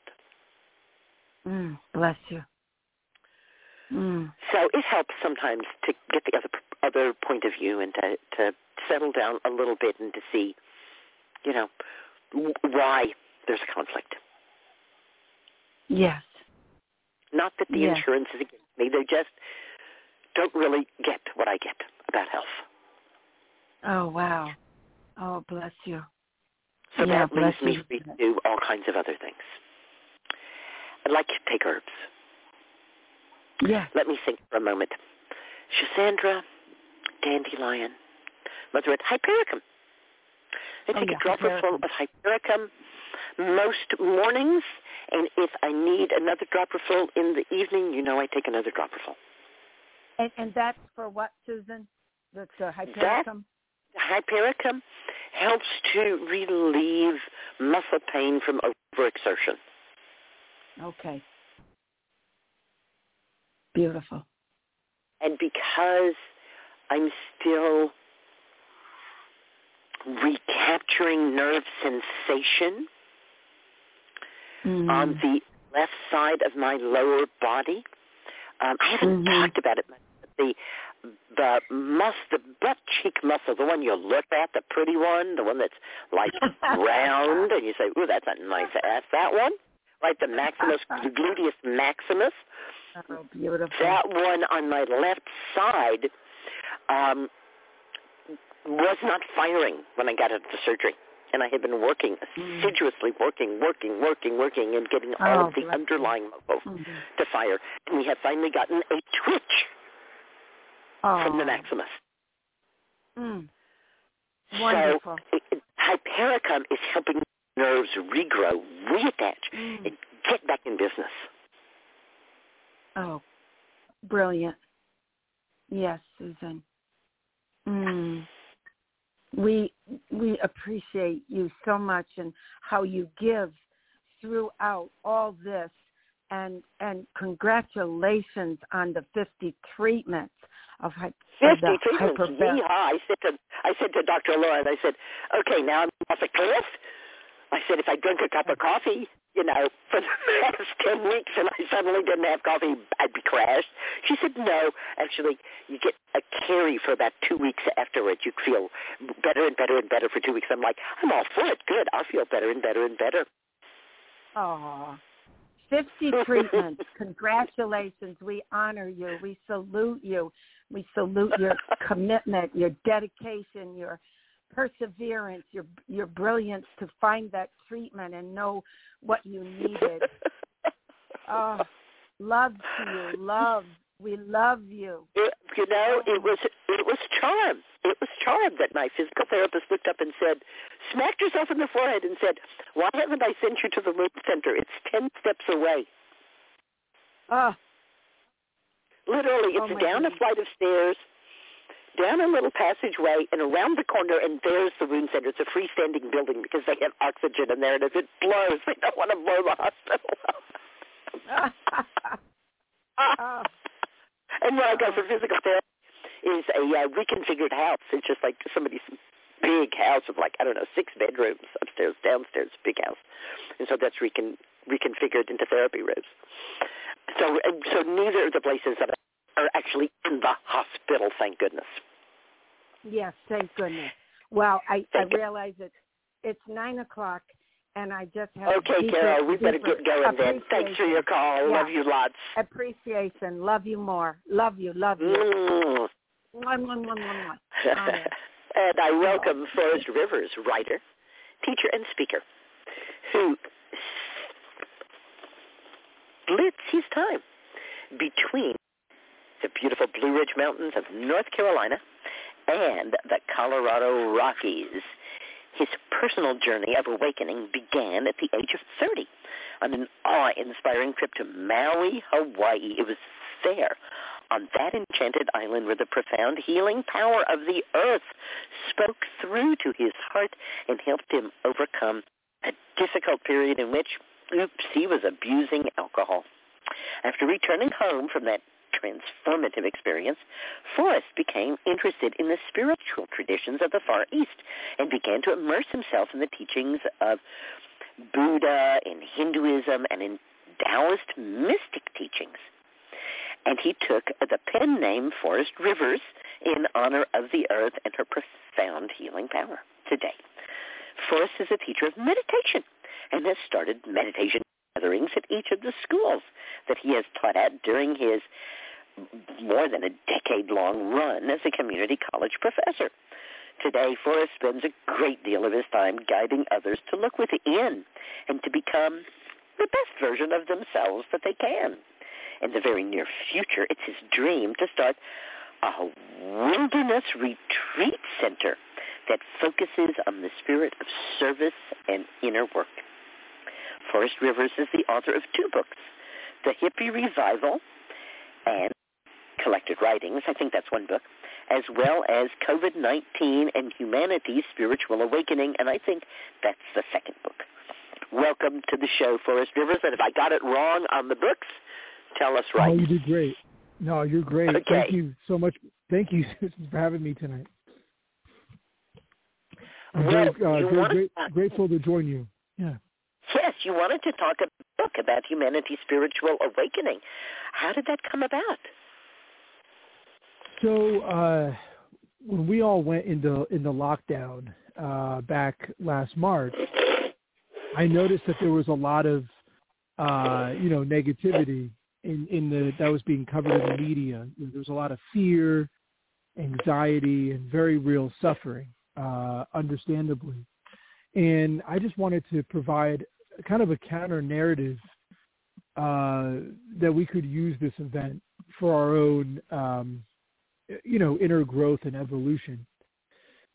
And so I decided to start writing about how this event could be used for our own evolution from a multitude of perspectives. I looked at, from the standpoint that it would help us overcome our fear of death, from the standpoint that it would lead many of us to search for greater meaning in our lives, that we might have more gratitude. Forrest, do you have a cell phone? Oh, yeah. Are you on a cell phone? I'm on a phone, yeah. Am I not coming in clear? Yeah, you're breaking up like crazy. I'm getting about every third word. Oh, no. I'm breaking up pretty bad? Yeah, you're breaking up pretty bad. If you're on a cell phone, maybe you could move closer to the tower, or if maybe there's a landline. I thought I would have okay service right here. I'm so sorry. Am I coming in clear now? That's a little bit better.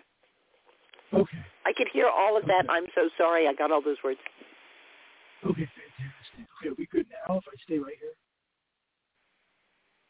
Okay, let's see if that works. Okay, so... Are you speaking? Okay, yes. Yeah. You can hear me okay now? I think it's a little better, yeah. Okay, it's a little better.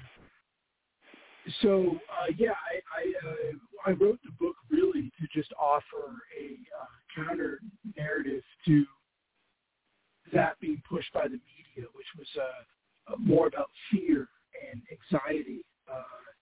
And I wanted to say that, hey, we could use this event to really awaken ourselves from a spiritual standpoint.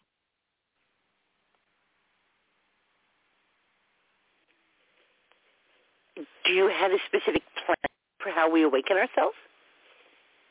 Oh, what's that?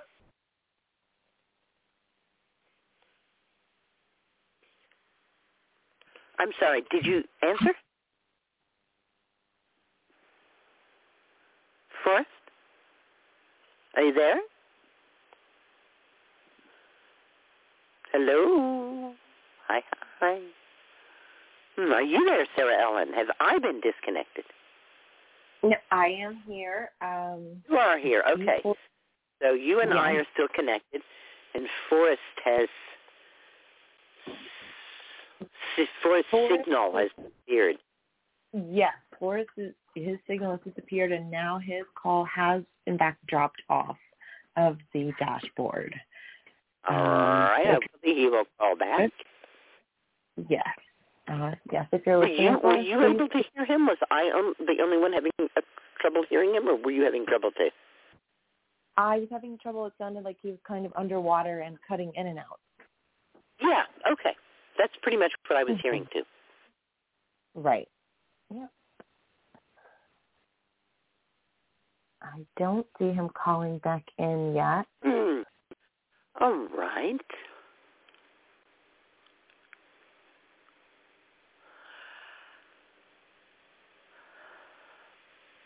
It's one of the reasons that I really enjoy so much being out alone with the goats and Goat Watch is, I think, what Forrest wants to talk about.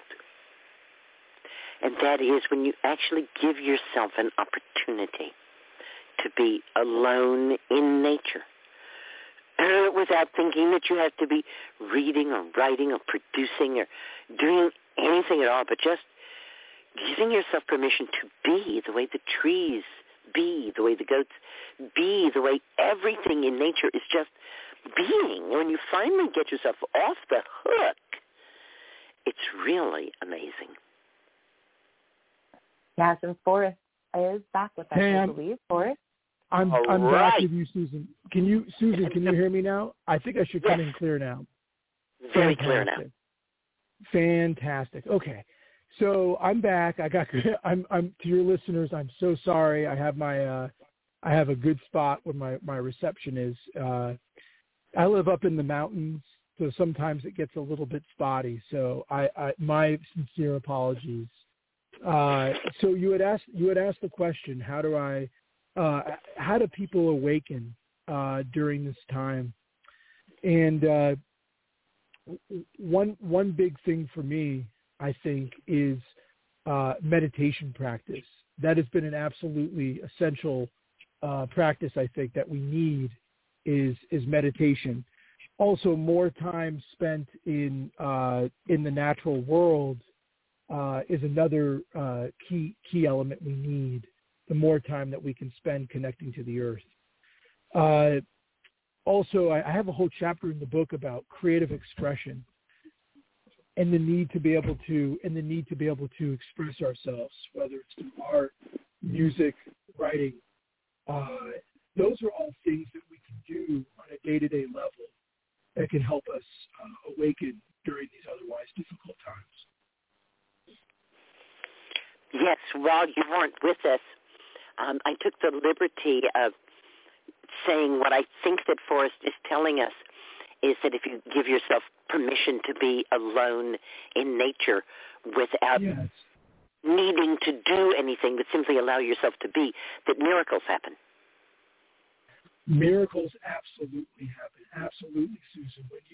When you take time to be in solitude, when you take time to self-reflect through being in nature, through engaging in meditation, that's where the miracles happen. And that's where you can turn suffering into wisdom or suffering into love. And we desperately need that wisdom and that love in today's world. When I was writing my most recent book, Abundantly Well, and I was looking for scientific validation of meditation, I ran into a very thorny problem.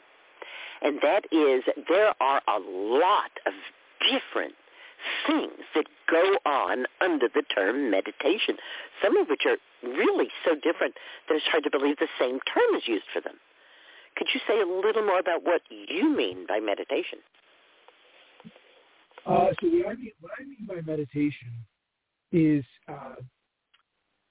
the process of turning inwards and focused contemplation, and that can be focused, and that focused contemplation is on the inner self.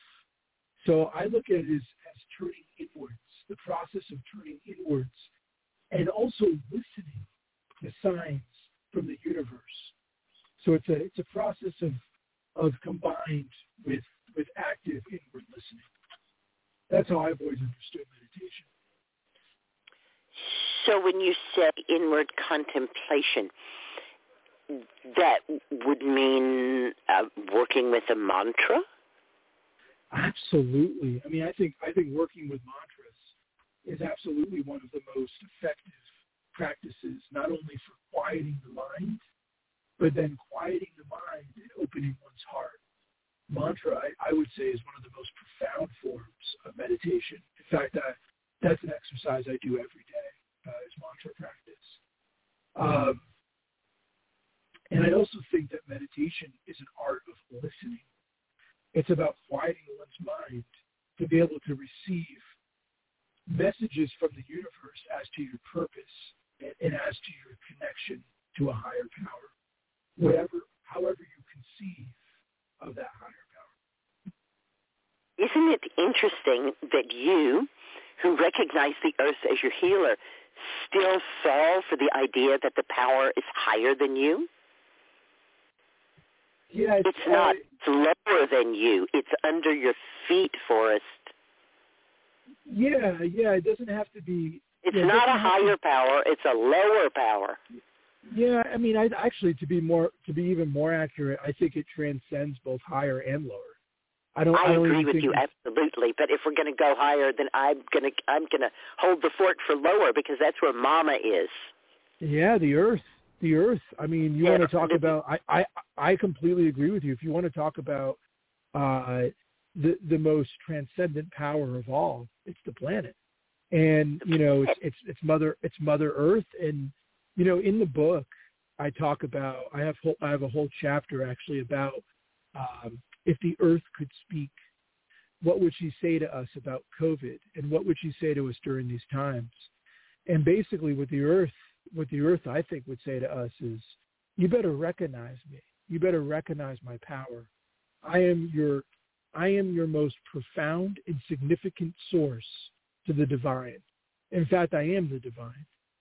And I think as we had more time to contemplate and we had more time to reflect, Susan, over this last year, hopefully out of all of the things we've reflected on is our relationship to the planet. And if we can't get right with the planet, how are we supposed to get right with ourselves? That is the most profound source of connection. Yeah, very deep. Very deep there. I'm really curious if you're willing to share about what happened with you on Maui. Absolutely. So when I went off to Maui, I was a mess, Susan, and I have no problems telling the listeners this. In fact, I think many might be able to relate. I'd been going through a tough time, and I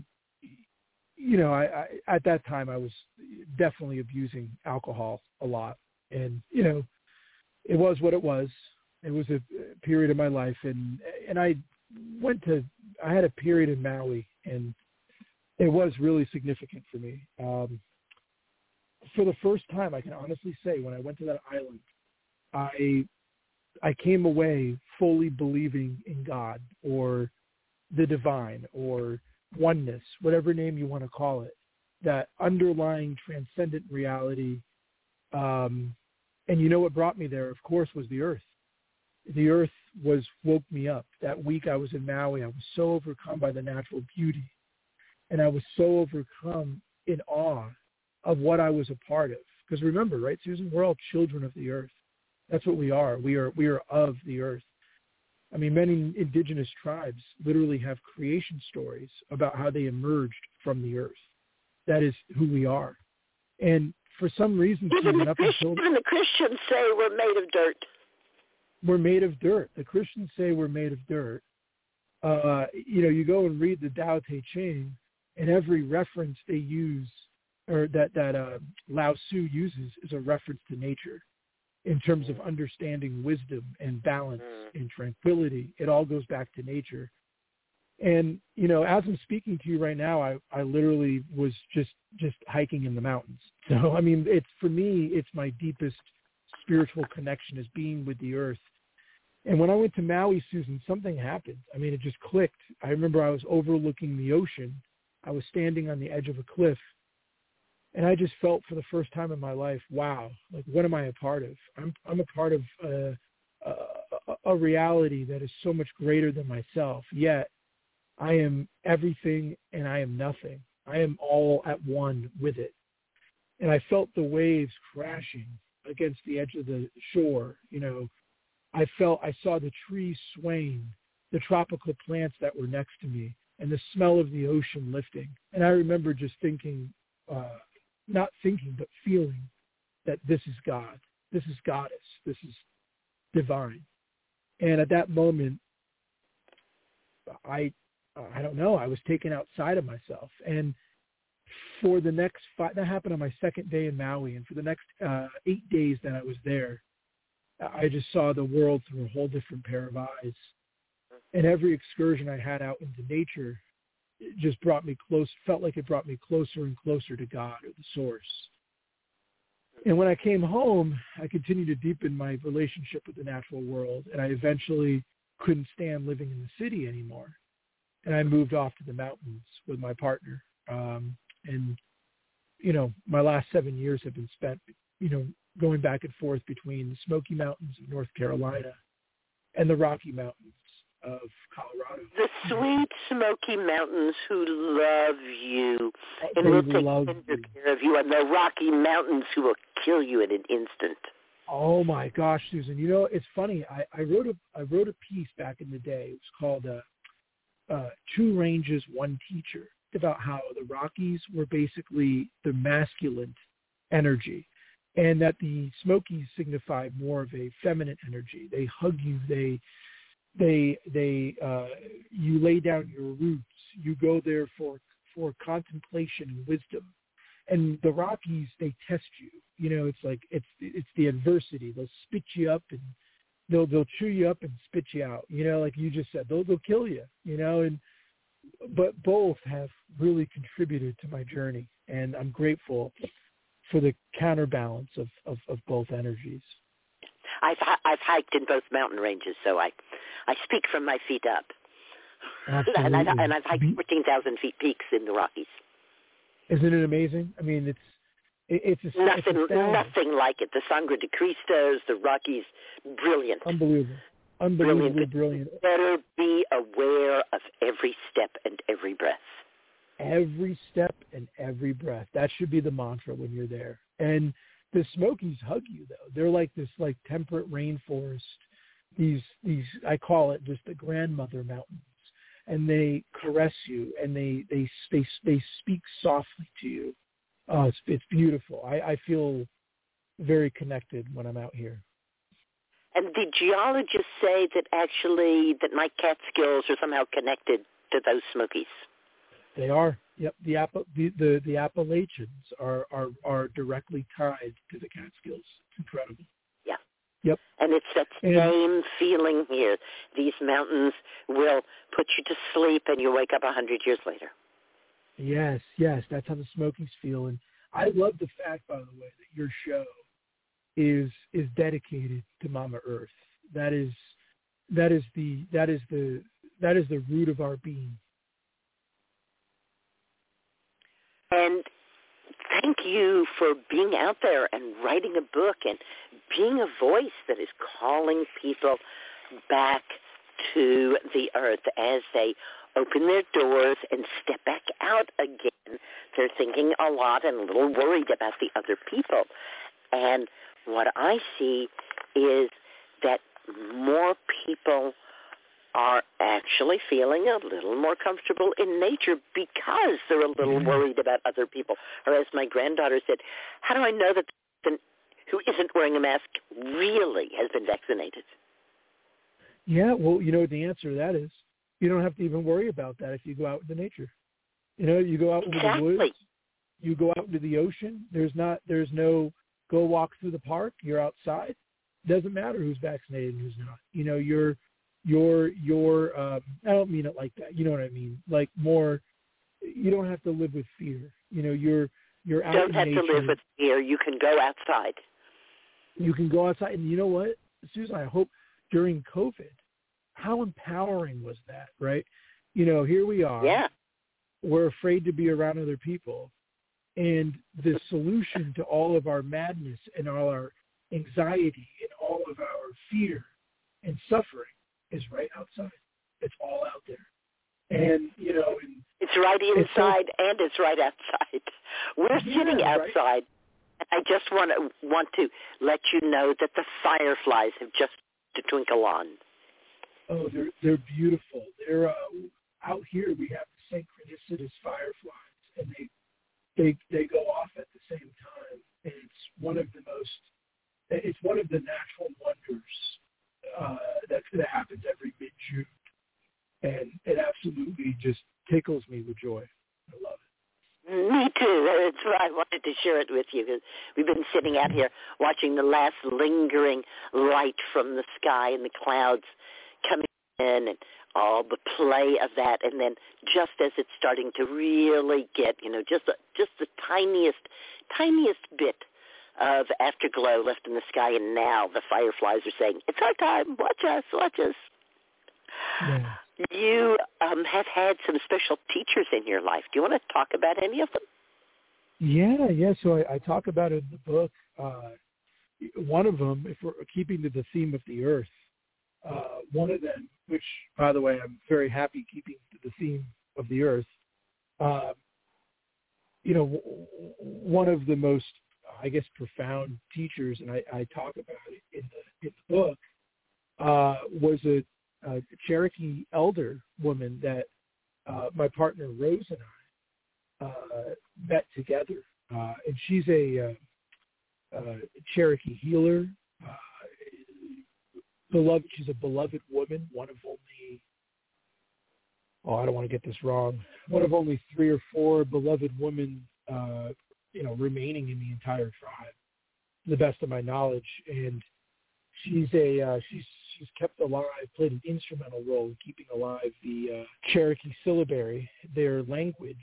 She trains teachers in teaching the youth their language. She translates children's books into Cherokee, and she's been an absolute unbelievable teacher just in life, you know. And she lives a life of service and is truly one of the most humble, rooted people I've ever met. And her whole existence is rooted in the earth. I mean, I can't tell you how many conversations I've had with her. Are you allowed to share her name? Yeah. Oh, yeah. Of course. Her name is Myrtle Driver. She's absolutely beautiful, inspiring woman. And so it is so wordlessly priceless when someone like that enters our life. Oh, even to spend 5 minutes with her as a beloved woman is capable of giving you information that may take you years to really understand.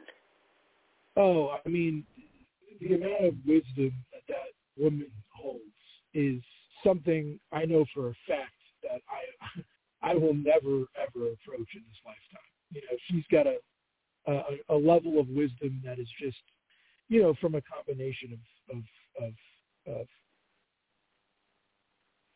well, you know, I often somewhat jokingly say that it takes 7 lifetimes to become an herbalist. Yeah, you know, she's a true herbalist. I think that's what you're recognizing is the 7 lifetimes of effort that she's put in to have the ability to share what she shares. Absolutely. And you know, since your show is centered on that, I would say this, that, yeah, she's a true herbalist, all right, like big time. I mean, transcends herbalist, you know, just, you know, is the earth, and that's all I can really say. But I talk about her in the book, and she's an incredibly, you ask teachers, you know, yeah, she's taught me a lot. And I think, speaking for my partner, Rose, too, she's been one of the most instrumental people, like, for sure, in our lives that we've, you know, met. And, you know, in terms of teachers who aren't, you know, I've never met, but someone I feel like I should mention is Ram Dass. He's been absolutely instrumental. I've never met him personally, but he is, you know, one of the most instrumental teachers in my life. And I just want to throw that out there too. When you ask teachers, he's been very impactful. Because he basically did the same kind of dip you did. What's Buddhism, what's Hinduism, what's happening in Taoism, and then but he did it. He did it. Expressed it as an American. He expressed it as an American, but man, that he was fully. I really believe, like, when he, and I use this word, like, not like, I don't use this word. I don't like to throw it around. Like, that man was truly enlightened. Like, there's no ifs and buts about it. He really had his life became service to others, you know, and he truly had no, you know, a lot of spiritual teachers, not all, of course, but there are many, many sincere and beautiful spiritual teachers. But a lot of spiritual teachers are, you know, I don't want to say phony, but lacking kind of like a authenticity. That guy walked the walk. I mean, just unbelievable teacher. And everything I've read by him, everything I've listened to him, he's been incredibly profound. And of course, if you ask, like, teachers, you know, I mentioned Virgil Driver, I mentioned Ram Dass, you know, in the same breath, truly they are. You know, I would also say, like, you know, the earth, right, has been, and I don't mean that to sound cliche, but the earth has been obviously an incredibly influential teacher for me, to put it mildly. So, I mean, all you know this, Susan, all you have to do is step out into nature, and you know, take your pick. What lesson, you know, the earth is going to convey. You know, one day it's, you know, humility. You know, the next day it's compassion. The next day it's wisdom. The next day it's wonder. The next day it's balance. You know, you name it. The earth will teach that to you. So, Forrest, I apologize for being negligent and not asking sooner. How can people get your book? Oh, yeah. People can get the book, COVID-19 and Humanity's Spiritual Awakening. You can get it on Amazon. It's available in both paperback and Kindle edition. And you can also get it on Barnes & Noble. It's also available on Kindle and paperback edition. And if listeners don't want to use either Amazon or Barnes & Noble, you can always go to my independent publisher, and that's Conscious Living Media, and you can get it there. And that's Forrest Rivers. And you can also connect with me on my website, forrestrivers.com. I'm always excited to engage any listeners. And that's Forrest with 2 R's. FORREST.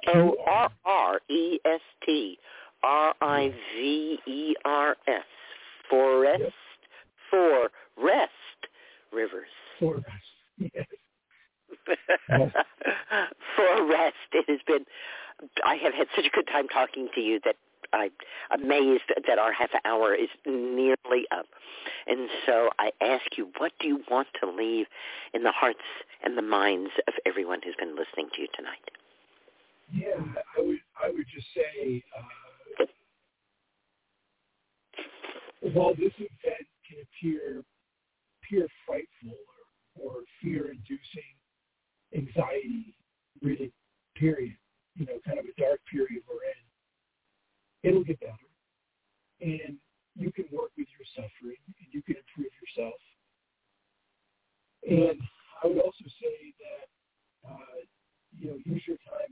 to connect with what matters in life.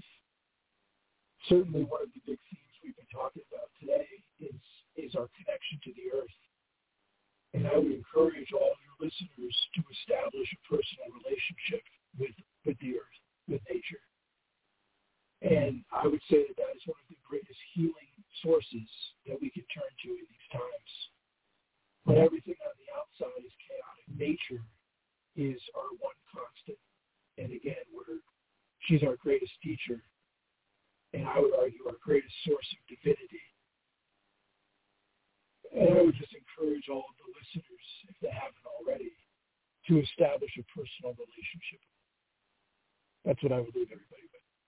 Establish a personal relationship with the planet, with the earth. Yeah, absolutely. Such important and deep words. It's Forrest Rivers you've been listening to, and his book, COVID-19 and the Spiritual Awakening of Humanity. Thank you so much, Forrest, for helping me and all of us to reweave the healing cloak of the ancients. And thank you, Sarah Ellen and Justine and Carol and everybody else out there listening for helping me to restore herbal medicine to its rightful place as people's medicine. Look around you. Green blessings and fireflies are all around. Good night. Green blessings, everybody. Thank you.